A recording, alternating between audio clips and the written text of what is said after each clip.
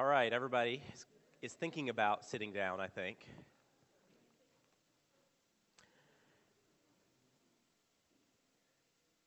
Okay, we have a little deviation from our normal plan today. We were going to have baptism, but no one signed up to be baptized, so I figured I'd teach on baptism. So if that convicts you in any way, that's up to you personally, not me. Anyway, but I thought it would be a good time for us to just dedicate 1 week to talk about baptism. It's also fitting today. We're also going to take the Lord's table. So we're going to have the Lord's Supper and a teaching on baptism. And these are the two ordinances that the Lord left us with. And that's what we'll spend our time talking about, baptism. And then Pastor Dan will lead us in the Lord's table later. If you could, turn your Bibles. And I think this is paramount to the Great Commission. So Matthew 28. Let's read that, and then we'll pray. Matthew 28, verse 18.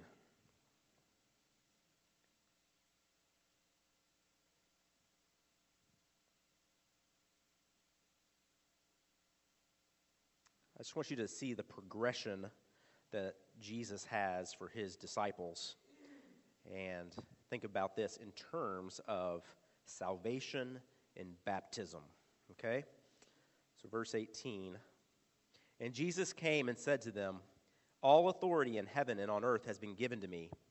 Go therefore, so go, make disciples of all nations, baptizing them in the name of the Father and of the Son and of the Holy Spirit, teaching them to observe all that I have commanded you, and behold, I am with you always to the end of the age. So the first command, obviously, the goal of this command, we've talked about this for a couple years here at our church, is making disciples. So that's the command that Jesus is giving his disciples, and then us as the church as well. These are kind of our marching orders, is to go and make disciples. Once you make disciples, the term disciple seems to assume someone is a believer, right? Once you become a disciple, you're a follower of Jesus. You've turned from your sinful ways, and now you're embracing Jesus as Savior. And at that point, you get baptized. So go, make disciples, they've become believers, and then baptize them. So there's an order to baptism. And we're going to talk about that today. We're going to talk about the why of baptism. What does it mean? Why do we do it? How do we do it? Who gets baptized? And then we're going to talk about maybe some of the other ways that other traditions and denominations treat baptism and how is that compared to ours. And lastly, I have a little note just on where did we get infant baptism, where did that come from? So I'll talk about 30 seconds about that because there's not much information about that. I will apologize as well before I pray for the format of the handout that you have. I have no idea why the font on the Roman numerals is so much larger. It has something to do with how I emailed something to myself and then printed this morning at home. And when things at 5 a.m., I don't know what happens, so I can't really take responsibility for that. But let's go to the Lord in prayer and ask that he would bless our time. Dear Heavenly Father, we come before you, Lord, and we see it as a great privilege, Lord, to be here today. Lord, we're only here today because of the work that you've done in our lives by sending your Son to die on a cross on our behalf, taking the punishment of sin that we deserved. And Lord, the reality that he also conquered sin and death by rising again. And Lord, we praise you for that you have set us apart through the perfect work of your Son, Jesus. And Lord, I ask that as we consider these things, Lord, about baptism and to some extent the Lord's Supper, Lord, I pray that we would be even more worshipful. Lord, I pray that we would see the amazing grace that you've provided on our behalf and the great honor that we have to be unified with Jesus. So, Lord, we praise you for the grace that you've poured out. In Christ's name we pray. Amen. Okay, so as I alluded to earlier, we're going to get into the word several times today, so have your Bible handy. But as way of introduction, so Jesus has left us with two ordinances. I'm doing a significant amount of study before this week. This week I started studying for this lesson because it kind of necessitated it. But I've been doing a lot of study more recently on things like justification, and the Reformation, because I'm going to be talking about the Protestant Reformation here in a few weeks. But the two ordinances that Jesus left us with are baptism and the Lord's Supper.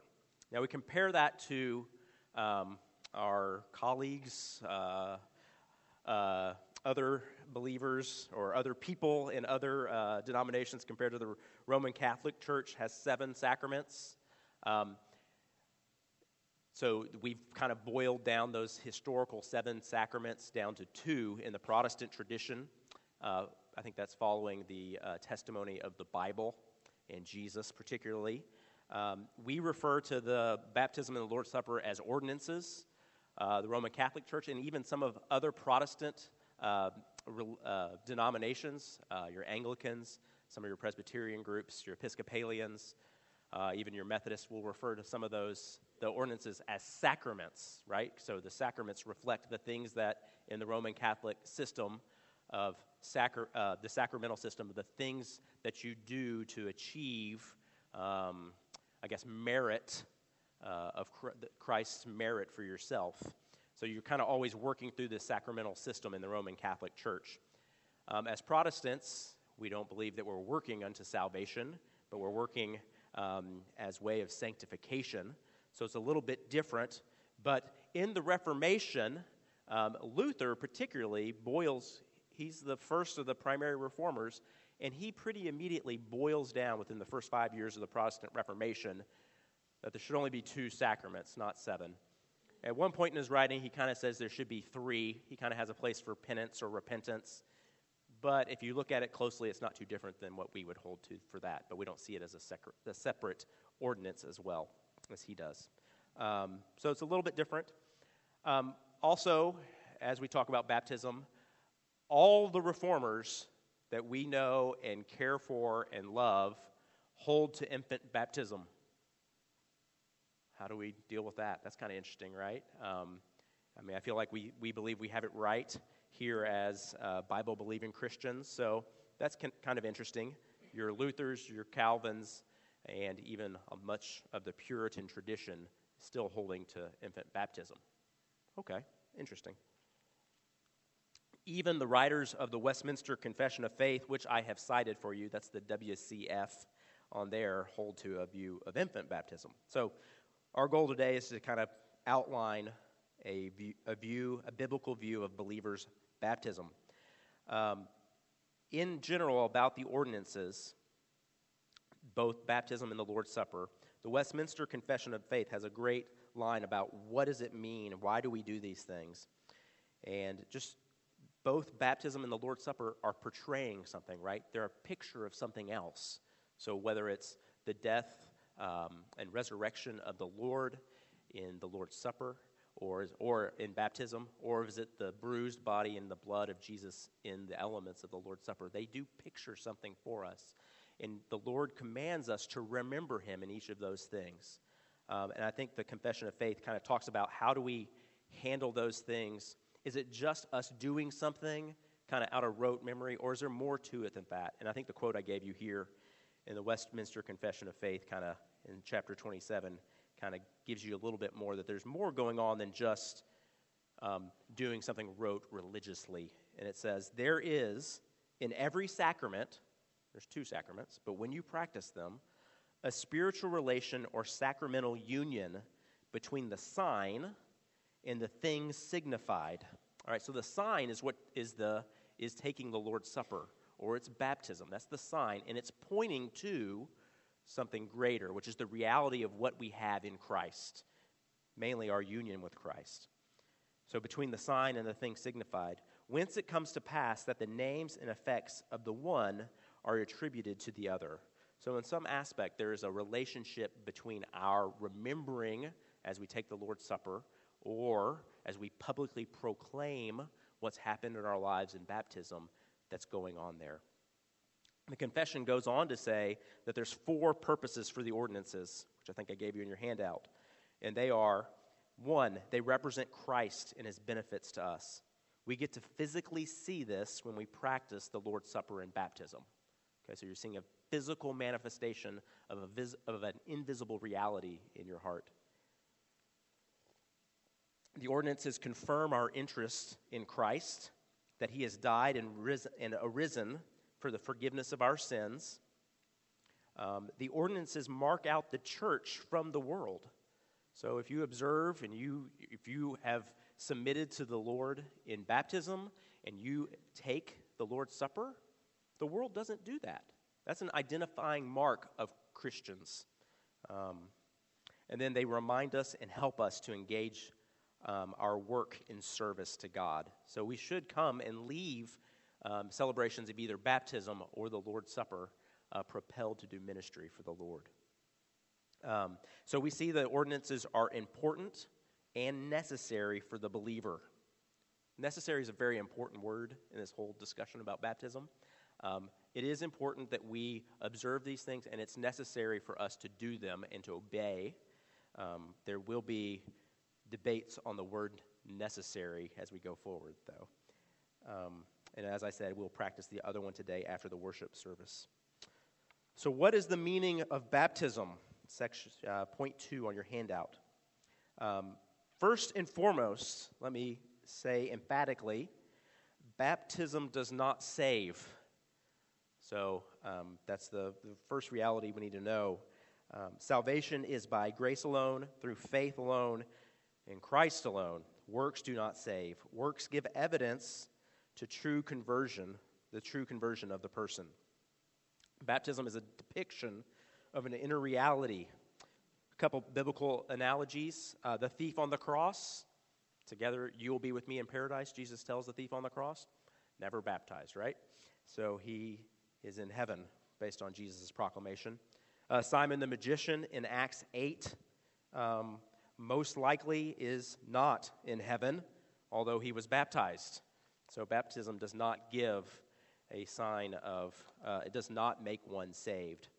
So it's not necessary to be baptized in order to be saved, but it is necessary to practice it out of obedience to the Lord. Faith alone unites us to Christ. Baptism is the visible seal of our union with Christ. Okay, if you could turn with me to Romans 6, that'd be great.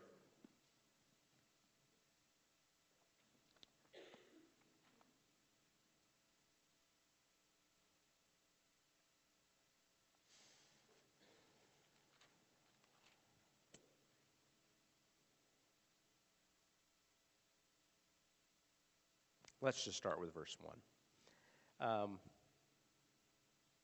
What shall we say then? Are we to continue in sin that grace may abound? By no means. How can we who died to sin still live in it? Do you not know that all of us who have been baptized into Christ Jesus were baptized into his death? We were buried, therefore, with him by baptism into death, in order that just as Christ was raised from the dead by the glory of the Father, we too might walk in newness of life. So you can see that in verse 3, that we have been baptized into Christ Jesus, into his death, and we are united with Jesus. And our baptism is a visible representation of that. So it's not like, let's say, I was getting baptized. It's not like when I enter the water and go down, that I actually become united with Christ. The reality is as a believer, I am already united with Christ prior to that. Baptism just gives us a visible sign of what that reality is in my heart, okay, in my life as a believer. If you go to Galatians 3,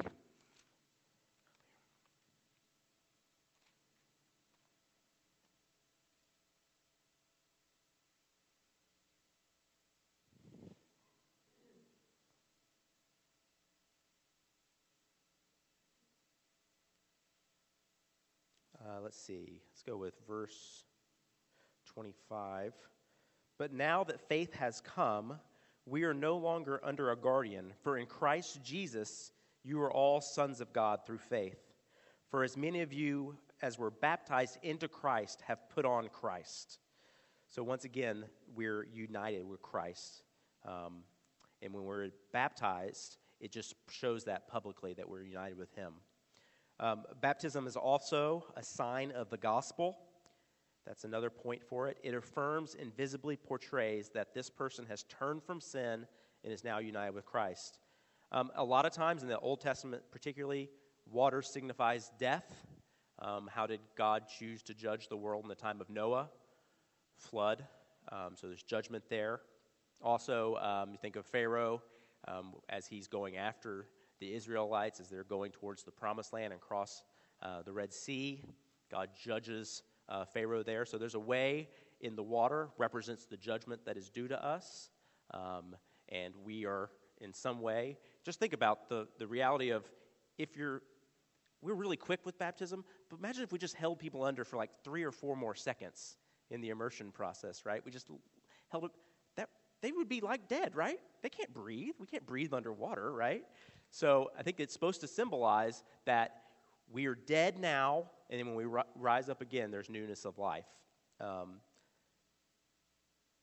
So rising out of the water represents new life in Christ. So that's the signs of the gospel that you can see in there. We're dead to sin, that former life, and now we're new and risen, united with Christ, ready to pursue new life. The baptism also pictures the benefits that we have of union in Christ. In some way, when you're in the water, you're being cleansed, right? Water is a cleansing agent. So you're being cleansed and forgiven. Acts 2 and Acts 22 talk about those that are being baptized are being cleansed and forgiven. That's not the primary thing happening there, but it is something that's happening. It pictures the cleansing of our hearts and who we are. So there's an aspect of picturing us being washed and cleansed. Of course, we've already been washed and cleansed at the time of salvation. It also pictures a new Spirit-empowered life. That's the walking in newness of life that we experience. The words that are said when someone's being baptized are all biblical. It's not something we've just come up with. But rise again, or I baptize you and you come again, rise up and walk in newness of life. That's Spirit-empowered walking.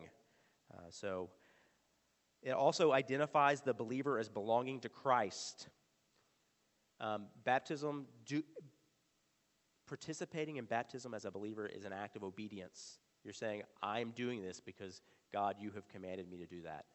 So you are obedient. You're also submitting to Christ's lordship. And that part in Matthew 28 we just read, there's an aspect of, and I read one commentator that said, it's almost like you become a believer, you've been made a disciple for that Great Commission, and now you've been baptized, and then you're ready to observe everything I have commanded you. And you're almost saying, as you come out of the water, Lord, I am committed to observing everything you've commanded of me. So it's kind of as you're being baptized, you're proclaiming those things to the public, that you belong to Jesus and that Jesus is yours. But, okay, so we're Americans for the most part here. And we love to be individuals, right? And a lot of times, evangelical America emphasizes the work of Christ in us individually, which is important, obviously. Yet there's a community aspect of baptism too. It's important that baptism is done, and we'll get to this when we talk about the mode. But in some way, you're standing before other believers as you proclaim that I am a follower of Jesus. And in some way, they're participating as witnesses in your proclamation, right? So there's a community, just like the Lord's Supper, right? We take it together as a church body. We do the same thing in baptism. There's almost something, as I was reading this, I was thinking, maybe we should do some things differently. As somebody gives their testimony and rises again, we all hoop and holler and say amen. But maybe there's even something else we could say more formal, like welcome, brother, or something like that. I'm just thinking of this off the top of my head now. But maybe there's an aspect of us understanding that we're committing to each other, because as one is baptized, it's almost like you're baptized into the universal church of the Lord, and you're doing it within the context of a local church too. So if you go to Ephesians 2, that would be helpful here as I get back on my notes.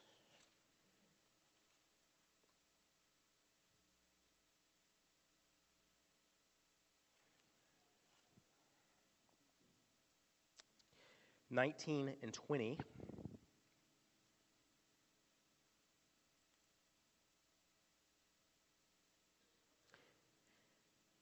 Actually, let's start with 17, because I like the far-off language.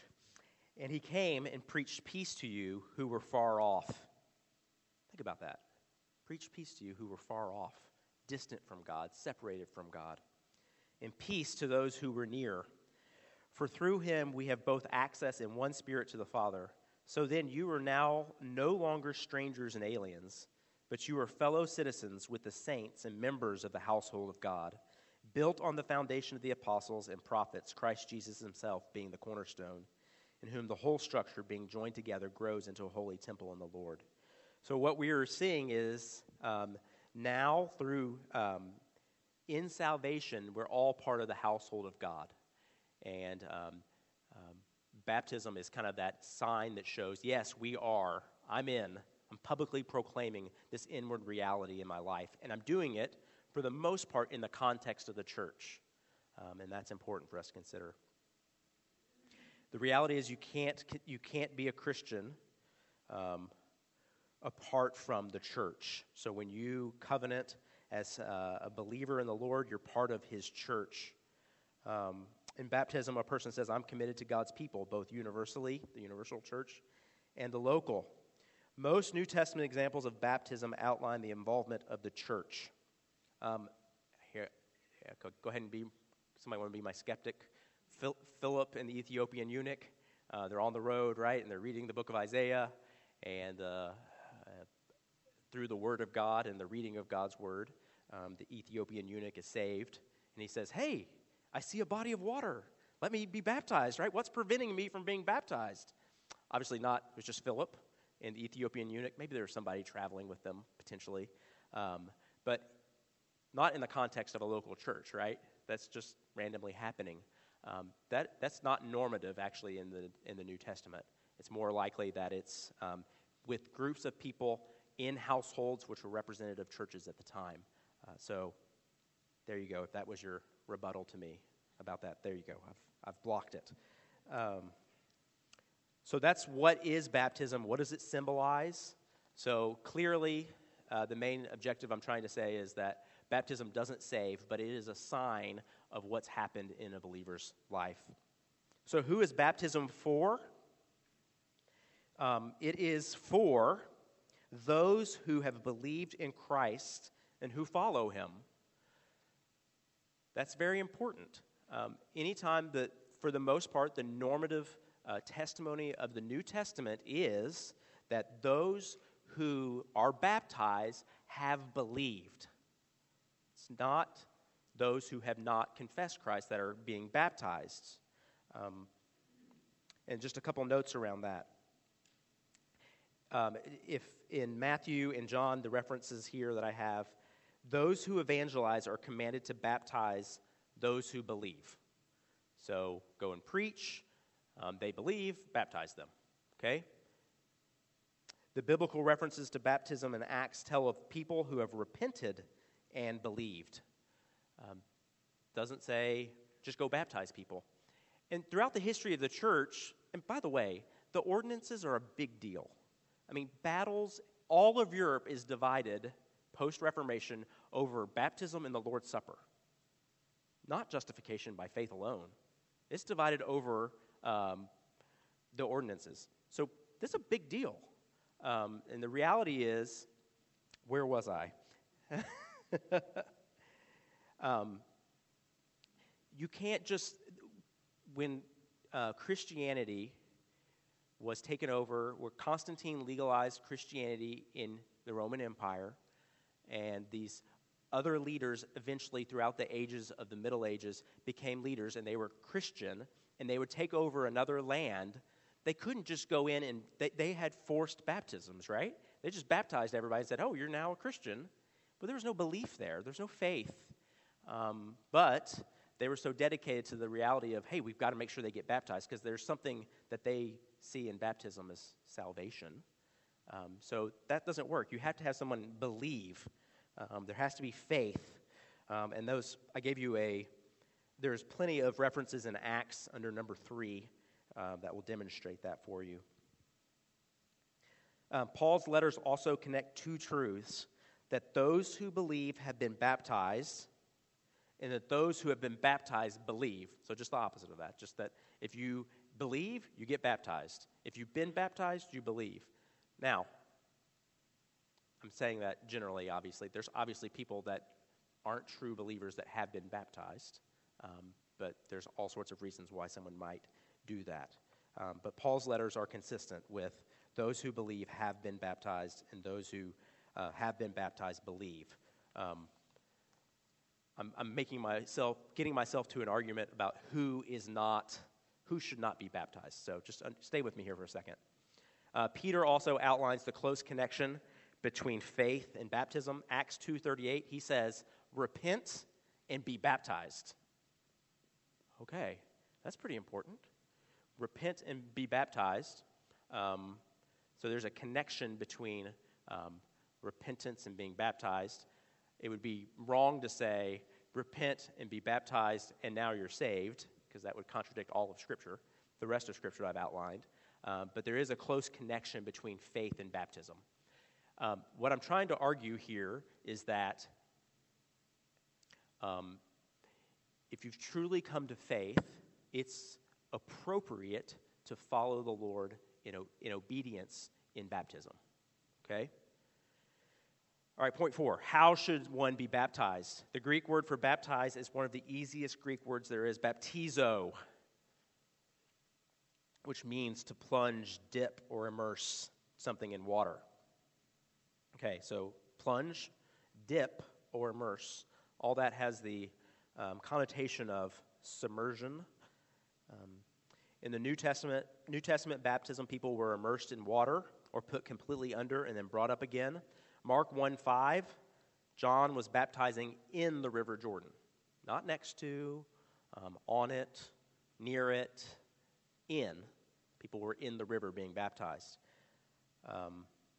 The reference I talked about with Philip and the Ethiopian eunuch, when they came up, it says, when they came upon a body of water, they went down into the water and came up out of the water. So that implies complete immersion. And just think about it. So other modes of baptism are what? There's the pouring of water. There's the sprinkling of water on infants or children or adults as well.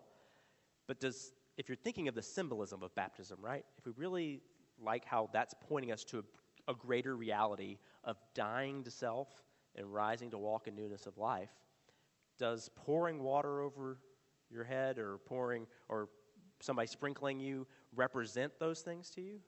It seems to make sense that if we want to really exercise what the symbol, what the sign looks like about the inward reality, that immersion makes a lot of sense. All right? I know I'm preaching to the choir here. You guys understand this, but I'm trying to give you some foundational things to understand. So the symbolism is that we are unified with Christ in his death, burial, and then resurrection. Let's look at Romans 6 again, because I've read this earlier, but we'll read it again because I think it's appropriate. Romans 6, 3-4. Do you not know that all of us who have been baptized into Christ Jesus were baptized into his death? So, immersed in the water. We were buried, therefore, with him by baptism into death, in order just as Christ was raised from the dead by the glory of the Father, we too might walk in newness of life. So, you can see that the symbolism of baptism does point to immersion as the proper mode, and I think it's defended biblically as well. I also think that it would be appropriate, based on the arguments I was making earlier about the importance of the community aspect of baptism, that it be done within the confines of a local church. Now, there are aspects and unique circumstances. I mean, when you're out ministering to someone and you've evangelized to them, maybe out and there's not a church somewhere nearby and they want to be baptized, it would be appropriate for them to be baptized, right? But that's not necessarily normative. And where a local church exists, it makes sense for baptism to be done in the confines of the local church. The one thing, too, is then you can determine and that you can have people within the church on some level agreeing that your testimony is real. They can see, this is how you were, this is how I am now. So there's an important community aspect to the church. And I hope that our understanding of the church just grows and grows as we consider these things. Okay, so other views about baptism. This is where it gets fun. Our view that we call, this is great, we get to call ours believers' baptism. We might be a little bit more favorable towards our view just in the name that we use. It's important to understand for us that faith precedes baptism. This is also the Baptistic view. So there's one becomes a believer, one trusts, one has faith, and is baptized. Other views, the Roman Catholic view. So Roman Catholics baptize infants, or they baptize new converts into Roman Catholicism. But every infant that's born of Catholic parents are baptized as infants. I think they are just poured a little bit of water on their head. The reason that is done is for the Roman Catholics, baptism is necessary. Wait a minute.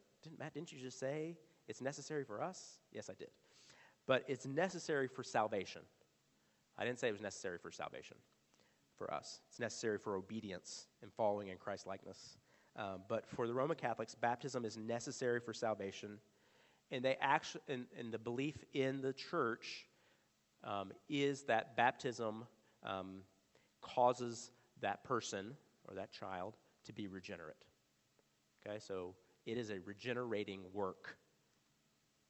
There's a belief that their belief is that baptism washes away original sin from the infant, and then any sins they've actually committed before being baptized. So, whereas I was making the statement that washing and cleansing is, baptism is a picture of how we've been washed and cleansed in Christ. Roman Catholic theology would say the baby has now, or whoever has received baptism, has now been washed and cleansed because of that, not because of Christ's work. And this sets up this is kind of the gateway sacrament. Can I say that? It's like the first sacrament, right? Because once you have baptism, you don't have original sin anymore, right? Because it's been washed and cleansed from you. This is not my view. Everybody remember, I'm talking about the Roman Catholic view. So you don't have original sin. But what you do need to do is work and get justification or atonement, I guess, on some level, for each of the sins you commit subsequently. That's where penance comes in. That's where observation of the Mass comes in. That's where all those things come in. And up until the end, which is like the last rites, right? If you guys know any Catholic friends, someone's dying, they call the priest in. Because the priest comes in and he gives them last rites, and they take the Mass, and their sins are taken care of for everything that's happened since the last time they took the Mass. All that's built up on top of Christ's righteousness. So you can see why there's a difference in our view and theirs. They believe that the sacraments work apart from faith. So the Latin term is ex opere operato. The sacraments operate by the power of the completed sacramental rite. So when you, regardless of what your heart attitude is or what your faith is in, if you're taking that Lord's Supper in the Roman Catholic Church or you have been baptized, that in itself ascribes justification in some way. It's the act doing it, not any heart change or anything like that.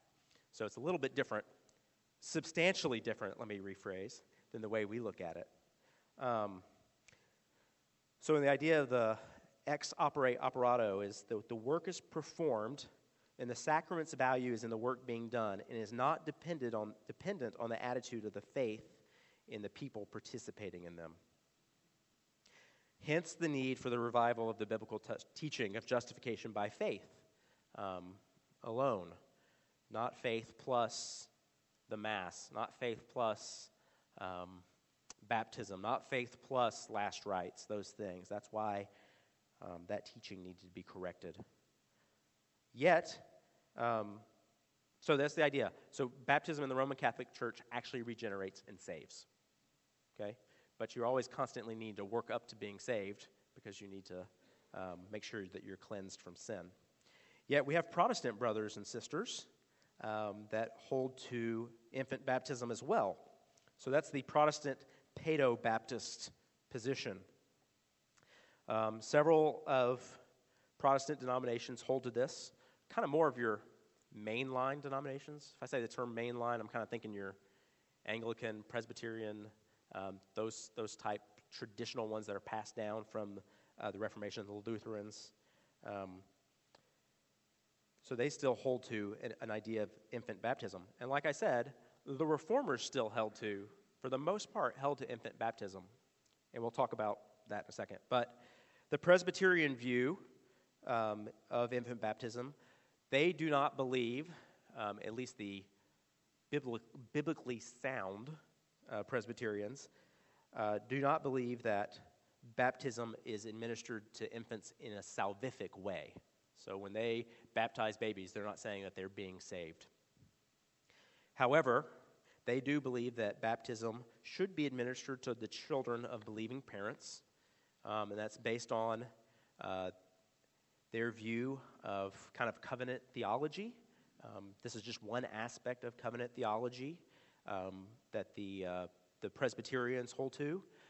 They compare baptism, that infants should be baptized because infants were circumcised in the Old Testament. Okay?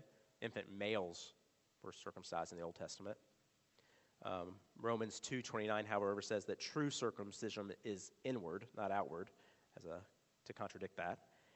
They believe baptism is parallel to circumcision. Yet circumcision itself did not indicate faith in Israel. It just identified who they were. True faith, saving faith precedes baptism in the New Testament. That's pretty clear. They also believe that, but they cite the household baptism references in Acts as proof that infants are baptized. There's some amazing scholars that hold to this, and guys that we really love, that are really great. So they're all smarter than me, so. Yet they hold that the household baptisms recorded, so it'll be something like, so Lydia, they were at Lydia's house, and Lydia believed, and everyone in her house was baptized. It's almost like Lydia, but in most cases, preaching was done to all the people in the household, and it says that the household believed, or they believed. There's nothing clear in the text that says that infants themselves, or children, that were young, were baptized, and they very well could have been. If they were young children, they very well could have believed, right? It's not unlikely that a 4 or 5-year-old would actually have true, genuine, saving faith, and they could be saved. That's a reality. We don't believe in some age of accountability. So there's a possibility that young people truly did get saved in those households. But to say that just because the leader of the household got saved and everybody got baptized because of it, that doesn't seem accurate. But that is their argument. But their view isn't that baptism saves, but instead it marks children for maybe what would be a future probable regeneration. That kind of puts the Presbyterians, I think, in an odd situation. So the Roman Catholics are absolutely positive that baptism saves. They're saying that. When you baptize that child, they're regenerate, and they just need to keep working through the sacramental system as they live. They're pretty solid on what they say. We are pretty adamant about, you know what? When you get baptized here, you don't get saved. It's just the reality is you've already been saved, and it's just an expression of that salvation. So so the Presbyterians are kind of caught in the middle here, right? Because it seems like they're just saying this is tied to something in the Old Testament. So there's something about the continuity of the Old Testament and the New Testament that they're holding to, and you know what? There is continuity between the Old Testament and the New Testament. There's also discontinuity, but there is both. And I don't know if baptism and circumcision are that thing that is continuous, if that's the word, or continuitous. I don't know how to say that word. Anyway, just food for thought. You can study that on your own. I'm sure some of you have already done that. But I just want to play out that, say that to you. I mean, R.C. Sproul, J.I. Packer, these type guys, these great teachers that we all cling to that are so on the money on a lot of things, we have disagreement with. But we can still have fellowship with them because they're not saying that baptism is saving children. So we can have fellowship with them. We're probably just not going to have the same local body of church. We're not going to go to their church if we don't agree with them in that way. Then there's a group that I've phrased, I don't even know if this is the right phrase, baptismal regenerationists. I can't even say it the way I typed it. This is kind of your Church of Christ crowd, right? This is the ones that say, okay, not only do you have to be saved, you have to be baptized, and then you can finally be saved. But you kind of have to follow the steps in order to be saved. And I don't know how much that's around as much these days. It could be. But that you still, in order to be saved, you have to be baptized. So you're begging the question of where, Matt, so you're saying that this biblical view of baptism is that it is after faith. So most likely someone has to either profess faith or trust or believe in order to be baptized. At what point in church history did the church start baptizing infants? It's a good question, and I wish I really knew the answer. There are some references. The early church fathers, the ones that are right after the apostles, there's not much information on it. There's kind of the second or third generation of what we would call, I guess, church fathers as well. There's a guy named Tertullian. If you guys remember, I talked about him about 2 years ago. He, in one of his writings, which I think is called, I have it written down, on baptism, so imagine that, he's arguing against infant baptism. So he lives around 200 A.D. So we're thinking John probably wrote Revelation around 90 A.D., 200 A.D. Is Tertullian, and he's already saying, yeah, I don't think we should be doing this. Now, Tertullian's not a great source on every area because he kind of goes off the rails in some areas, in some of his monastics when he becomes a monk, but he's saying, let's not do this. So that it means it's already pretty influential in the church. Around 400, y'all remember your big date edict of Milan 313 is when Constantine legalized Christianity. 400, there's already laws within the Roman Empire that are condemning people that do not baptize their children. So we have from 400 AD up until the Reformation's 1517. Everybody's baptizing their infants. Even the Reformers are baptizing their infants. And then come in church history is a group of people called the Anabaptists. Ana, the Latin for Ana is again or so re-baptizers. So everybody that's in this area has been baptized as an infant, but they believe, hey, I've come to faith subsequent to that by reading the scriptures. And I've come to faith. I need to be baptized because that's what the Bible says. I want to be obedient to that.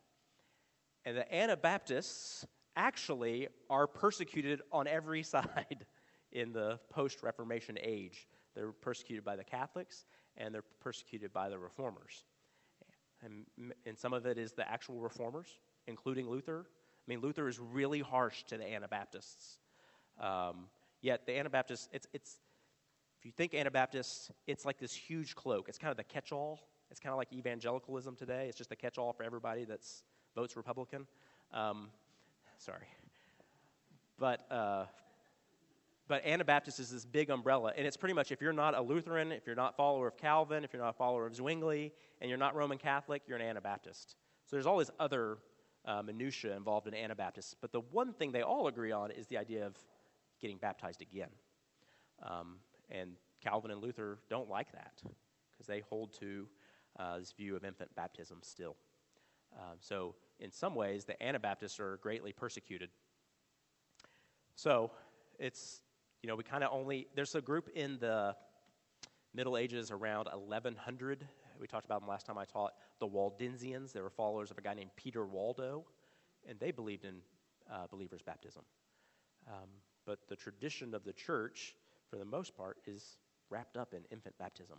And still major parts of Christianity are as well, and parts of false Christianity as well. So So I don't think I answered the question, really. I just kind of gave you a bunch of details and facts about when we started baptizing infants, but I don't know why. It could have very well been that, people were not, the Bible was not available to everyone for a long period of time, and even in the early church, the lack of literacy and the ability to understand what the Scriptures said. So people might have said, hey, I've come to faith, I've been baptized, I'm not going to live that former life. There were some people, including major Christian emperors, that withheld baptism from themselves. They didn't want to get baptized when they became Christians because they were afraid that then if they committed sins, they would break fellowship with God. So maybe just some misunderstandings over the course of history and a lack of knowledge of what the Scriptures say. So praise the Lord that we have the Scriptures for ourselves and they were rediscovered. So, are we good? Anybody have any questions? No, don't have any questions. We're good. You can ask me afterwards. All right, let me pray, and then I'll go over a couple announcements. Father, we come before you, and Lord, we thank you that as we consider baptism, and here in a couple minutes, Lord, the Lord's table, Lord, I pray that you would increase our worship of the Lord Jesus and the union that we have with him. Lord, I pray that we would not see it as just something that we do out of rote religiosity, but Lord, that we would see it as something that we do to honor you and to worship you and to remember what you've done on our behalf. Lord, I praise you for your word. Thank you, Lord, that it is sufficient and that it is authoritative. In Christ's name we pray. Amen.